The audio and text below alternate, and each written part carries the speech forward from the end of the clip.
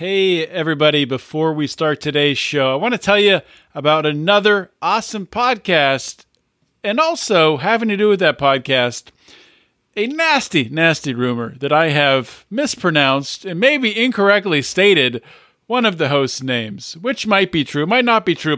That's in the past. Let's talk about what's happening in the future. I want to talk to you about Good Morning Liberty, a great podcast hosted by Nate and Charlie, two great guys. They're down in Nashville, Tennessee. They have a background in healthcare, and Good Morning Liberty is focused on finance and helping libertarians, helping people who identify with the ideas of liberty to be able to talk to their friends about current events and convey the ideas of liberty in a persuasive and influential way. Nate and Charlie are very entertaining. They got a great segment that is called the Dumb Bleep of the Week that you don't want to miss.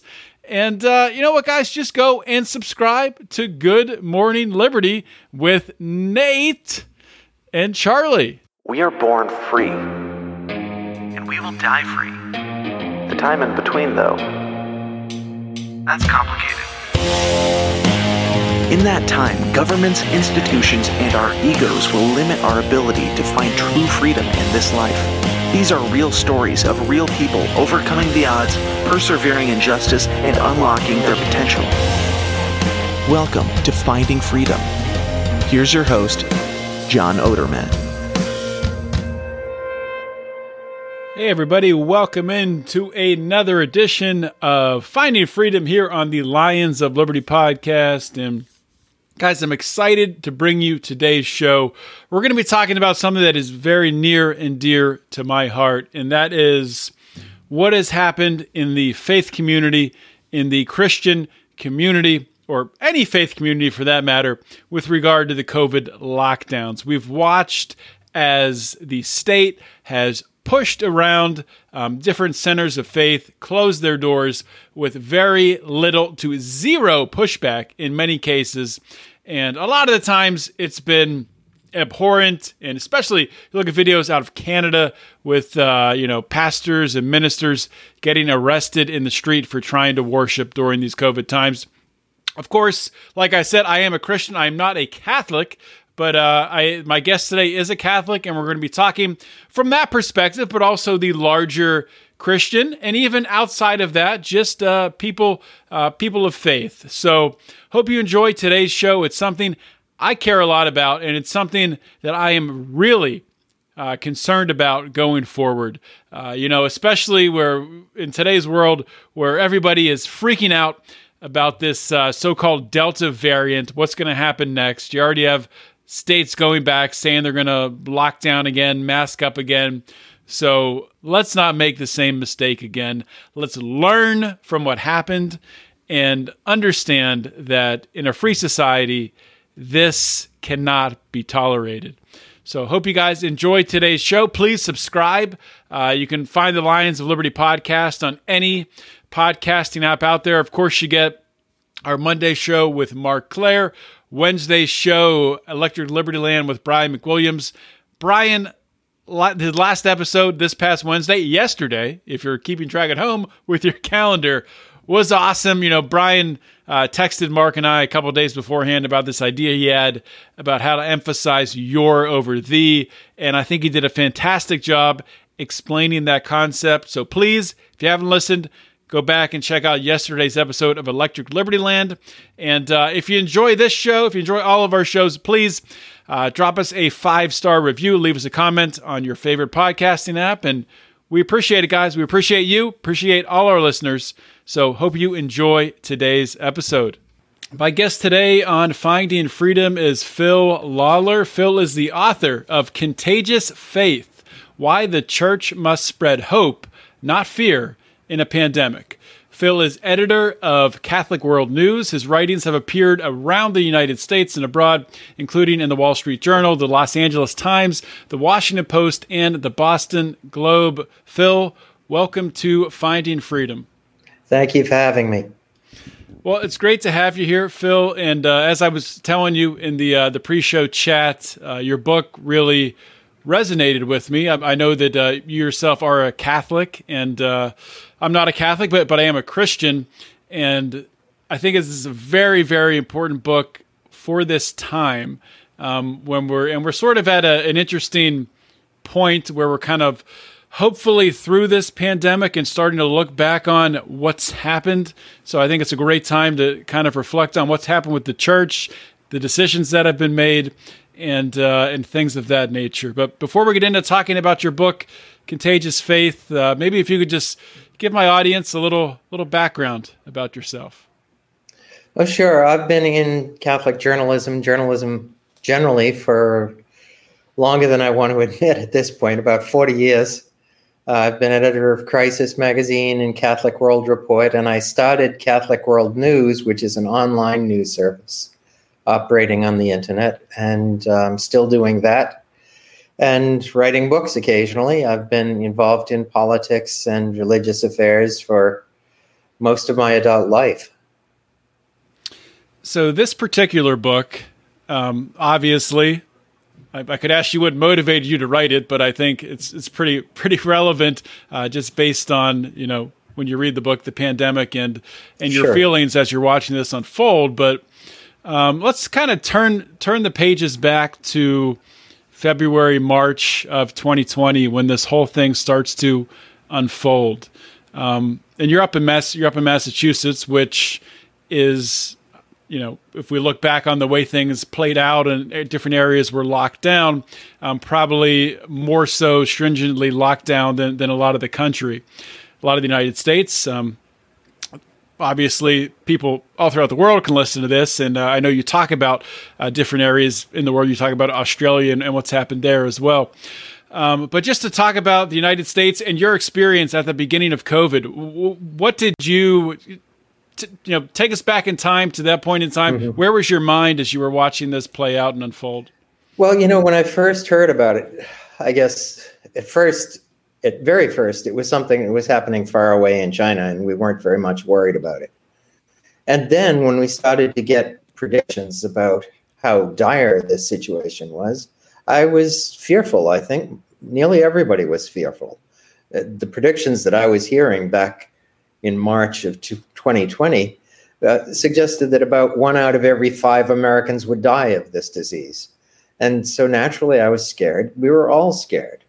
It was a while before we started to get some perspective on the disease and the level of contagion and the level of fatality, which was nowhere near what we were originally given to understand. So it was a learning process, but what frustrated me is there wasn't a whole lot of learning. There was so much propaganda, so much fear. And the media cooperated with the people who wanted to assert control over our lives to make sure that we had a steady diet of fear journalism. And eventually, as I looked at what was actually happening as opposed to what was reported, I realized that this just wasn't the disease that it had been painted, that it had been made out to be. I'm not saying it wasn't a serious disease. Obviously it was, and it is. It still is. Yeah. But not nearly on the level to justify the extraordinary reaction. Yeah, I think that's a great point. Important to point out. I mean, yes, this is a nasty virus. A lot of people have died from it, and it does affect more so those who are older or do have underlying conditions. I don't think anybody is disputing that, but I think it's great that you pointed out, a lot of these mitigations that were first put in place, the lockdowns, the shutting of businesses, the halting of church services. Those were put in place when we thought that 1 out of every 5 people could die from it. And that just, after we found out that wasn't the case, that sort of just stayed in place. So as you're watching this unfold and you're seeing the decisions the church is making, at what point in time did you start to really grow concerned and start to speak out? Right away. In March of 2020, I can tell you when I was just absolutely stunned was when very suddenly I couldn't go to Mass. And this is the center of my life.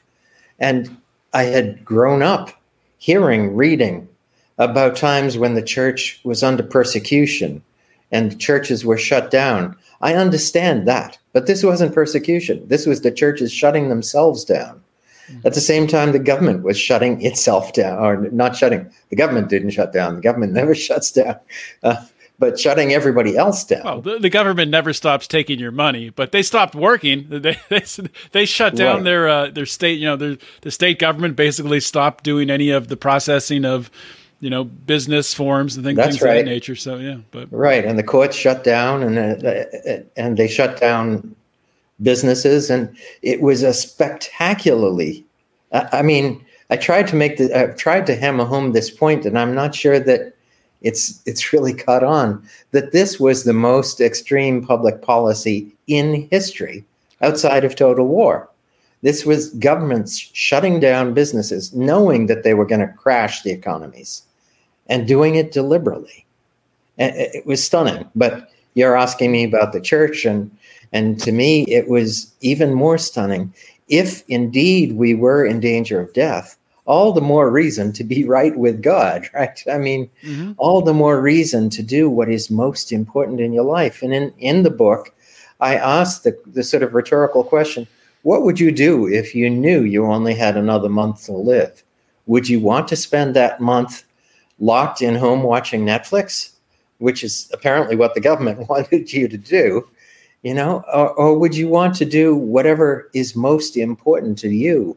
Would you want to spend the time with your family, with your loved ones? Would you want to finish up those projects that you have still undone?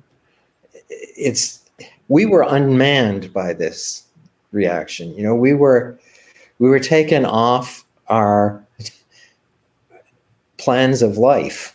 Mm-hmm. And again, it was most distressing to me that the church went along with this, because the church of all places should be a place where you can find perspective on life, and also a perspective on death, because, something else that this virus opened up to our eyes. I think we Americans today, 21st century, we tend to forget we are going to die. It is going to happen, unfortunately. And yes, you have a right to life, but you don't have a right to be protected from eventually getting sick and dying. It's going to happen. And we need to keep that in perspective and not let it completely unman us when we do face the prospect of death. I couldn't agree with that more. And I feel like a lot of this is those who are the most fearful of death, and maybe a lot of them probably lacking faith, sort of took the reins of society, and because of their fear, they were able to push around, those of us who have faith, which should not be the case. No, it shouldn't. And there should be pushback. There should be a strong pushback. And we live in a country where we have a First Amendment, where we are guaranteed the right to religious freedom and right to assembly. And those guarantees were sort of left by the wayside because the churches voluntarily gave up those rights. The churches closed themselves. And that was the part that I find inexplicable and unforgivable. So a couple different places in the book, you talk about, you pose the question, when should the church bow to the demands of the state? And you answer that question saying never. You do have some qualifications there, and you can expand on that, but can you explain your reasoning there? Sure. The purpose of the First Amendment is to recognize that the right to religious freedom is prior to the state. It's not that the state grants the right to religious freedom. It's that it's an inherent God-given right, a natural right, over which the state has no control and should have no control. Now, when you are building a church, you have to adhere to the fire code. You have to adhere to local zoning. That's fine.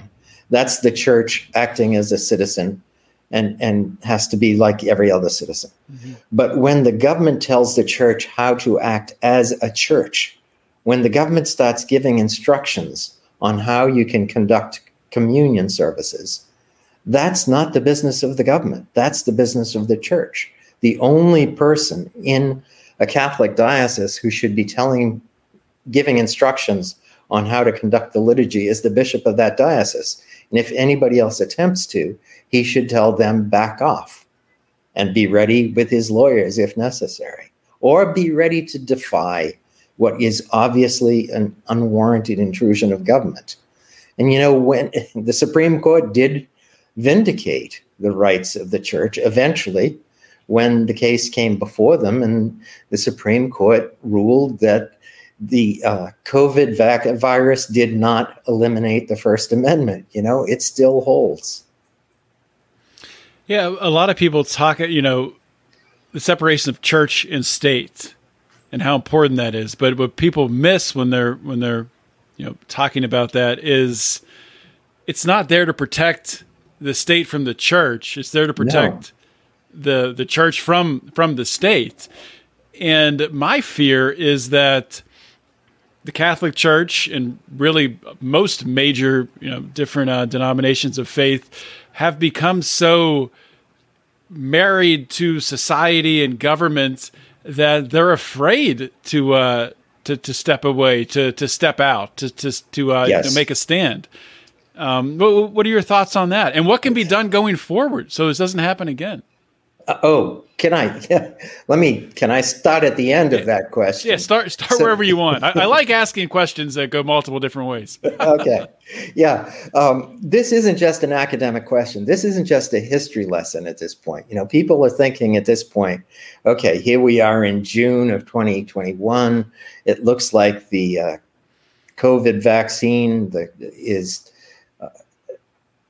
getting people more comfortable. We're opening up, the rates of infection are going down, and so forth. But don't for a minute think that this couldn't happen again. There could be another epidemic, or there could be something much less serious than COVID.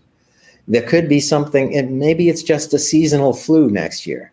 Mm-hmm. But suppose the CDC says, well, to protect yourself against the flu, you better wear masks again. You better not go to parties again. You better not go to church again, and wants to close us all down again.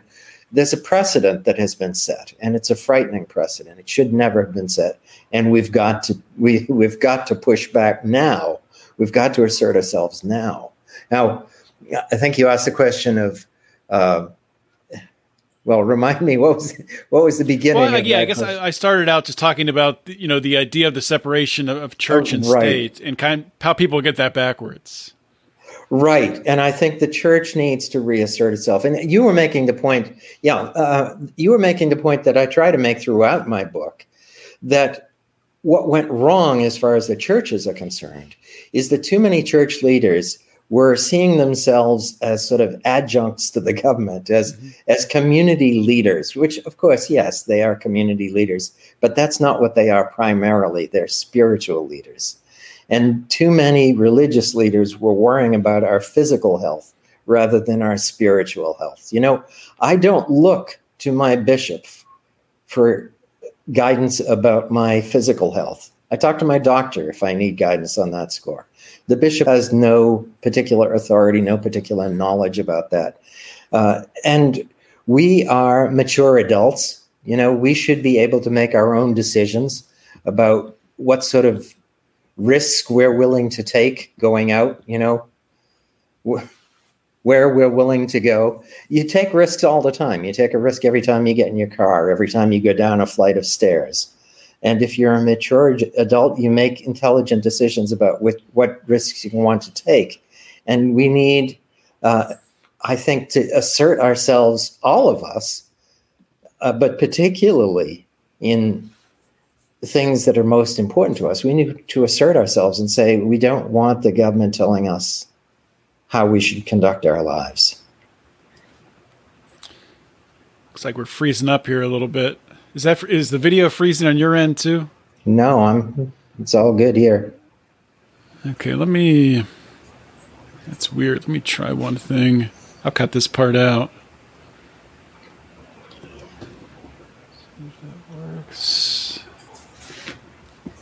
That's weird. I'm getting like a weird flickering on the stream. Huh. Oh well. We'll just keep going. So a remedy, a solution, a way to prevent this going forward, and you talk about this in the book, is those of us that have faith to not succumb to the fear. Right. Having faith over fear and living that way, showing it to your neighbors. So can you explain and expand on that? Yeah, well, that's the main theme of the book, and the reason I called it Contagious Faith, because fear is contagious, and we've seen how very contagious. I think fear was more contagious than the virus in the past year. But faith is also contagious when it's real and when it's lived with a purpose and with boldly, when it's evangelical. And if we as Christians made it clear that our faith really is the most important thing to us, that we believe in the power of our faith, in the power of our prayer, that our prayer, our worship is the center of our lives, people are going to notice. And noticing, people are going to say, well, it's just a lot more attractive to live that way than to live behind closed doors worrying about whether you might get sick. Again, you might get sick, yes. But are you going to let the fear of sickness dominate your whole life? Or are you going to demonstrate what's most important to you? And if your faith is most important to you, again, people will notice, people will see that. That is living witness to the faith. And that's contagious. And I've seen it so many times. When you see people who live a life of integrity that's motivated by their faith, you admire them and you want to imitate them. And that's how communities of faith grow. If you read about how the Christians became a force in the early days of the church in the Roman Empire, it was because they were distinctive. They acted differently. People noticed them. People said, these are people who are motivated by their faith. We need to know more about this. And so they're open to hearing the gospel message in a way that they wouldn't be if you're just acting like everybody else.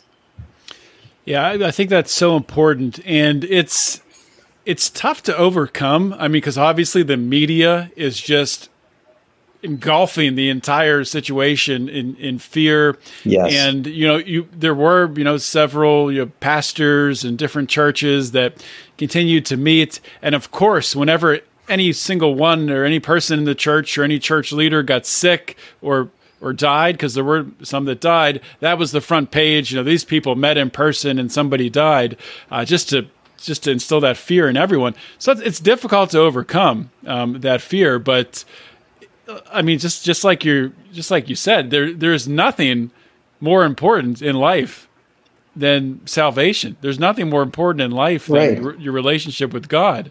So to put other things ahead of that, it's not the right way to live. It isn't. And by the way, what's the benefit? You mentioned there were occasions where there was an event that occurred in the church, and apparently a lot of people contracted the virus. And okay, you do want to take reasonable precautions. I don't want to poo-poo that. On the other hand, look at the number of people who died in places that should have been safe, in nursing homes, in hospitals, especially in nursing homes, at home, and look at the toll that was taken. I mean, another thing that I explore, another question that I explore in this book is the tremendous what I call collateral damage of the lockdown. The things that we did in order to make sure that people didn't die, well, those things caused a lot of people to die, whether it's the cancer patients who didn't get screening and so the cancer wasn't caught in time, or the people who had drug problems or suicidal imagery problems or domestic abuse problems. There's a tremendous toll that took place. And it's a toll that took place. It's a toll that we suffered. And it's a toll that you could be measured in deaths. And it's mostly a toll of fear and despair. And these are the things that faith can overcome. And as you point out in the book, it's a toll that it's still happening. And we're going to continue to see, the collateral damage, as you put it, in cases of depression. And, just to focus on, kids who've been forced to wear masks, and you can argue if that's right or wrong. I get angry when people say, well, there's no consequences to them if they wear the mask, it's just safety. Well, of course there's consequences. These little kids with their developing minds who aren't able to see if someone's smiling or read facial reactions, or they can't do it themselves, so they're not getting that response back and forth. At a human level, you're totally changing things. Absolutely. Our kids are guinea pigs here. We are experimenting on a generation. And for you and me, we're old enough. We know how to read faces. We've gone through that development phase. But if you're a 4-year-old child, you have now spent most of your conscious life looking at people wearing masks. And what's that going to do to you? I don't know. I think we'll find out, and I doubt it will be good. Yeah, I strongly doubt it'll be good. And yeah, I can't stand when people say, well, there's no downside. It's just safety. Well, that's very, very short-sighted. It is. So let's talk about, you have this great line in the book, which I think is, I think it really says a lot about not just COVID, but about the way the church and the world interact, the sort of relationship. And it's talking about, the church. The church understands the world, but the world does not understand the church. So can you expand on what you mean by that? Yeah, well, I think the point I'm trying to make there is that the church sees things through the eyes of faith, sees things through the eyes of eternity. And a secular society doesn't.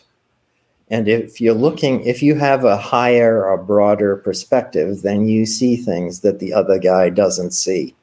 And the government sees the church as a collection of people like any other collection of people. The church sees the government in the perspective of faith, in the perspective of the New Testament, and sees that governments come and go. Governments are important, but they are not the most important thing. Governments tend to think that they're the most important thing in the world. They're not. Yeah, governments tend to think if they went away or if they're reduced in size, that the whole world would fall apart. I don't think it would. No, I think we'll figure it out. Right. So obviously with COVID, worship did continue when they brought down these lockdowns. They allowed people to go back and making reservations and wearing masks. And you talk about one pastor at a church who did a baptism with a squirt gun, crazy things like this. Right.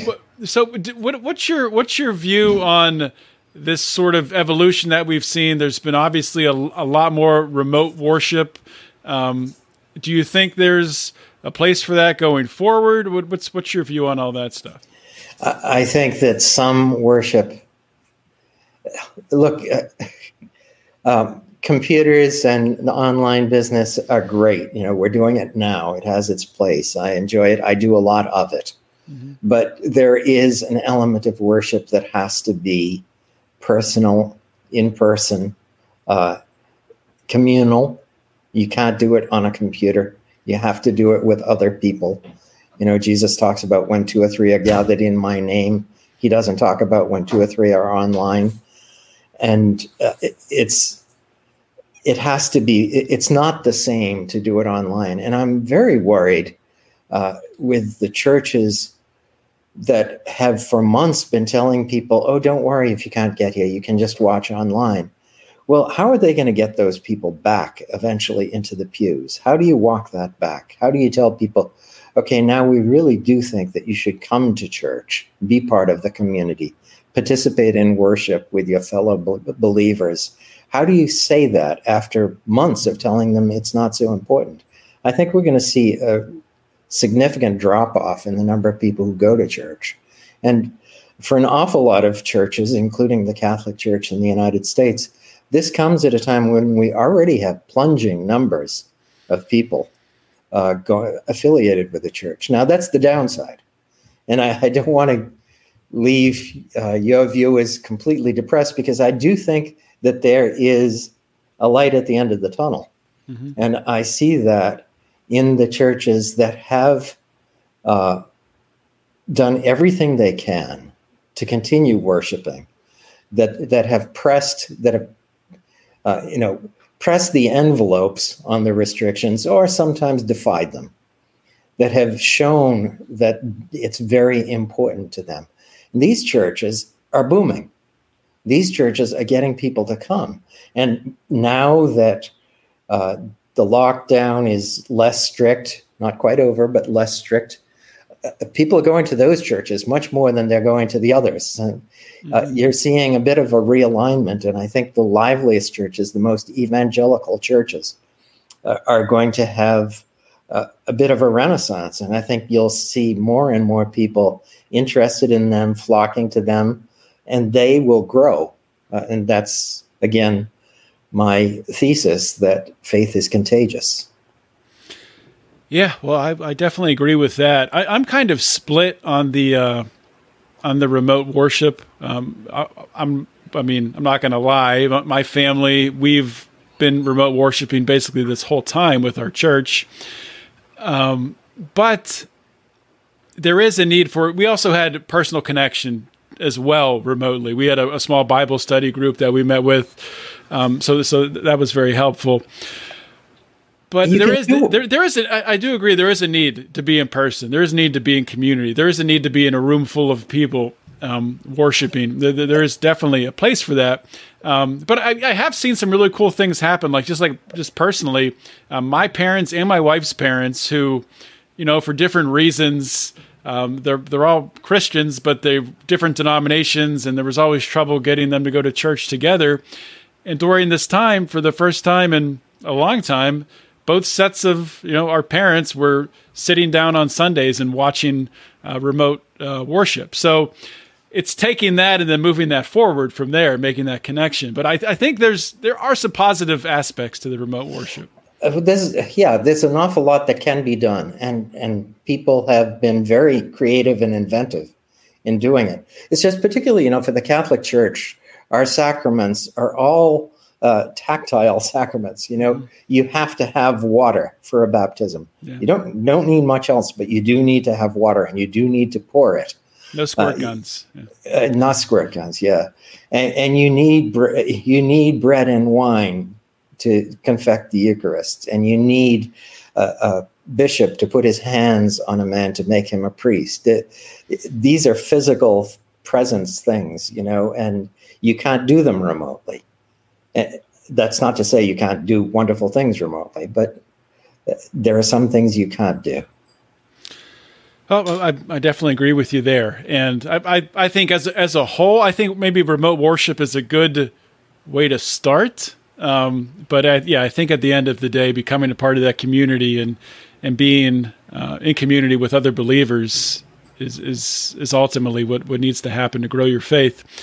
I've been asking another question lately to people who've written books that it's gotten some interesting reactions, but I think it's a good question because I read the book, but I probably missed a lot of stuff. So is there anything that, I haven't asked today that I've missed that was really important that you wanted to talk about from the book?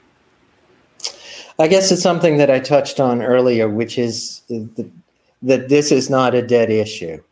I wrote the book in part because I realized with horror that we were going to celebrate Easter for the second consecutive year with no public celebration to speak of. And I said, that just can't be. The liturgical life of the church cannot be just swept under the rug like that. And not once, but twice. Mm-hmm. And now I'm looking forward and I'm saying, will it happen again? And I'm fearful that it could happen again because I wrote the book because I wanted to make sure there was at least insofar as I could, I'd offered a corrective, fraternal correction. You can't do this again. And I know that a lot of people feel the same way. I know a fair number of Catholics who have gone to their bishops and said that, just don't do this again. Whatever happens, don't do that again. Don't close down the churches. Yeah, well, I hope you're right. And I think at the end of the day, this has opened a lot of people's eyes. Obviously not everyone's eyes. There's many people, maybe the majority, think that what the government did and what churches did by shutting down is the right thing to do.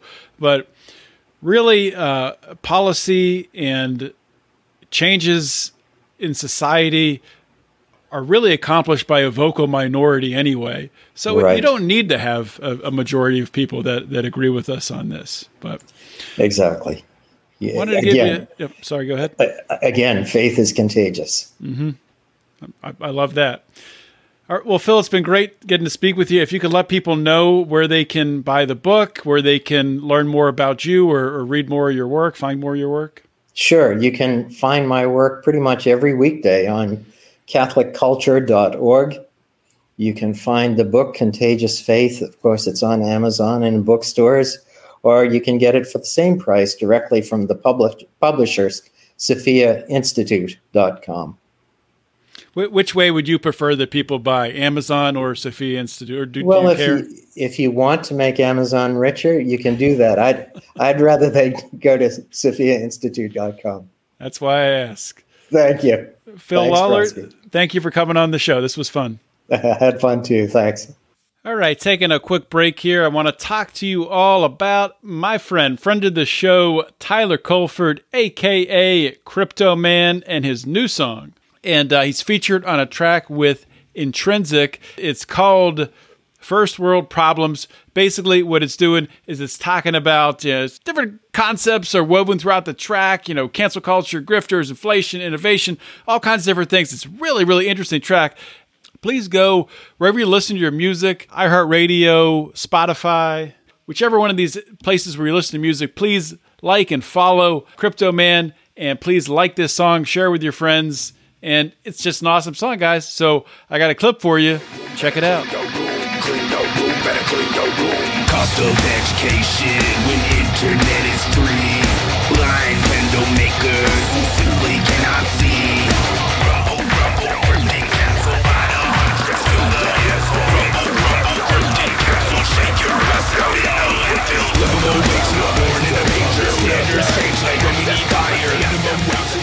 Hope y'all enjoyed that interview on Finding Freedom. Another awesome guest.